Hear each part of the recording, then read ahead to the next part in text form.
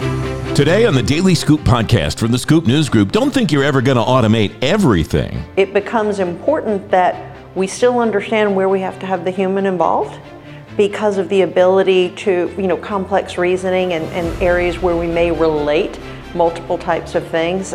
We also have to pay attention to privacy. And the automation snowball in the Air Force. I fully expect to see the same application of innovation and ideas that we're currently experiencing in the business areas, logistics, financial management, personnel management, migrate into operations. It's Thursday, June 23rd, 2022. Welcome to the Daily Scoop podcast. Every afternoon, you'll learn what's going on today in government.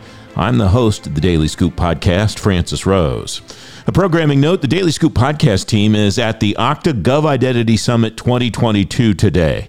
We will have highlights of that event next week on the Daily Scoop podcast. Today's truncated edition of the show features two highlights from the UiPath Together Summit. Two speakers from that event joined FedScoop in our backstage interview studio to give us some exclusive insight into how the federal government is using automation and how it should use automation.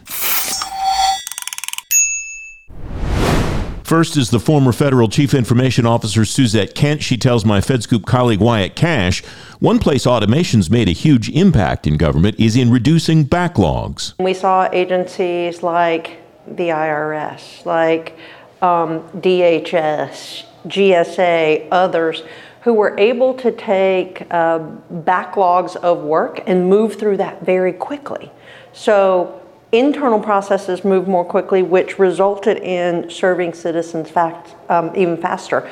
Where now, as agencies have gotten comfortable with the capabilities and how they work, and they've built an infrastructure, we're starting to see things that are in customer-facing functions, whether it's forms, whether it is providing information, linking disparate processes, and other types of things that are more kind of forefront of mission activities. And then what do you see driving the growth of automation in government, and how do you see that changing in the year ahead, and why? Well, I see automation driving growth because we have a lot of legacy systems and a lot of manual processes. And expectations, both from the workforce and from those that we serve, is that we can do things instantaneously, that processes move quickly, because that's their experience in so many other industries and other facets of their life. So it's a ripe field for opportunities to automate, but also the technology is very secure. The technology is secure. It creates its own path. We eliminate errors. It is not a difficult acquisition, kind of process to get started. Agencies are getting more capable in scaling. So I think that's where it's going, is when you see teams, the entire team, technology and mission team, seeing the impact and embracing it, then they start with what's next and what's next. And I think we're going to continue to see those things scale. And it is a way for us to drive modernization and transformation of experiences and how government delivers service much more quickly. And then lastly, how do you see automation continuing to evolve from back office work to more mission critical activities in government? And what would you say would likely help accelerate that change? This is a really important question, because automation lets us embrace the power of data more, and it structures processes. But being able to do those two things, and as we do those more, in the front office, it becomes important that we still understand where we have to have the human involved because of the ability to, complex reasoning and areas where we may relate multiple types of things. We also have to pay attention to privacy and how information is used, but we also have to make sure we have a wide base of data so that we are not making decisions that might be biased or lean one way or the other because we don't have a full set of data. So as we think about scaling those, we have to think through some of those same disciplines with privacy, data, mission, and where are the places where automation can help accelerate, and where are the places that we need to design to ensure that we have the human involvement to achieve the kinds of outcomes that we want. Former federal CIO Suzette Kent with my FedScoop colleague Wyatt Cash. You can find a link to the video of that conversation in today's show notes at thedailyscooppodcast.com. I'm Francis Rose, the host of the Daily Scoop Podcast. Coming on Friday's show, the FedScoop News Countdown. Two experts in federal government IT will count down their choices for the three most important federal news stories of the week. That episode of the Daily Scoop Podcast debuts tomorrow afternoon at fedscoop.com and wherever you get your shows.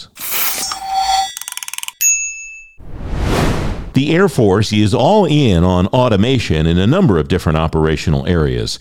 Winston Beauchamp is Deputy Chief Information Officer at the Air Force. At the UiPath Together Summit, he gives my FedScoop colleague Billy Mitchell an example of how automation's making an impact in the Air Force. The requirement that the Air Force has for weather data globally. So in order to conduct operations, particularly air operations, we need to have a good understanding of rainfall and lightning data around the world. And typically the way that information is gathered is through weather radars on the ground. Well, a lot of the globe is covered by water, and so not really possible to do that everywhere. But we do have overhead weather satellites that collect cloud cover information. And we were able to use RPA algorithm development in order to automate the production of synthetic, if you will, weather radar information using that overhead satellite information so that we could get a clean picture of the appropriate type of information around the world. And that work started out a year ago, and in a short period of time, we were able to get an operational system in place by the first quarter of this year that now provides a global weather picture to help keep our airmen safe. Another example has to do with an automated target recognition mission using imagery data to find targets in clutter. And typically a very manually intensive process that requires hundreds of hours of time scanning through imagery, or whether it's still imagery or full motion video, to find targets in the world. Using AI, we've been able to reduce the amount of time that an analyst needs to take by identifying potential targets ahead of time that are then vetted in front of the trained analyst, so that she can only needs to focus on those areas that are brought to her attention. And both of these examples have both improved our mission performance and saved thousands of hours of time. Winston, how far along are agencies like the Department of the Air Force in training employees to use automation to do their jobs more efficiently or to do more valuable work? So we certainly have a long way to go, but we've made really great progress, especially in the past year. We've employed a mechanism called the RPA Accelerator as a way to bring experts together to brainstorm ideas where automation could help in the performance of job duties, and in some cases, mock up examples right away on the spot. And so we recently did one of these accelerator functions where inside our logistics area, where the team was able to brainstorm 24 ideas of ways to include automation to streamline our work processes. They wound up mocking up 12 of them, and within a week, 5 of those were in operations already. And so there's a lot of potential for using these sorts of capabilities to take work out of the process, to remove touch labor where it doesn't need to be. As we close out, how do you see automation evolving from back office work to more mission-centric activities? Sure. So we have a 40-year history in this country of automation being introduced into the work first through the business mission area and then evolving over time into operations. And I think this will be no exception. So I fully expect to see the same application of innovation and ideas that we're currently experiencing in the business areas, logistics, financial management, personnel management, migrate into operations. We have seeds planted in a number of different systems today on the ops side that will bear fruit in our continuing automation journey. As we continue to do so, we expect that we'll develop policy right alongside that will help to provide guardrails for safety, but also not stifle innovation as it progresses. The Air Force's Deputy CIO, Winston Beauchamp, with my FedScoop colleague, Billy Mitchell. You can find a link to the video of that conversation in today's show notes at thedailyscooppodcast.com.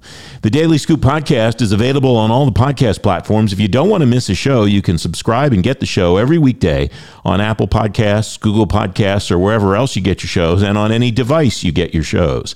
And if you really like the Daily Scoop Podcast, leave us a 5-star rating and a review. It'll help more people find the show. The Daily Scoop Podcast is a production of the Scoop News Group in Washington, D.C. James Mahoney and Carlin Fisher help me put the show together every day, and the entire Scoop News Group team contributes.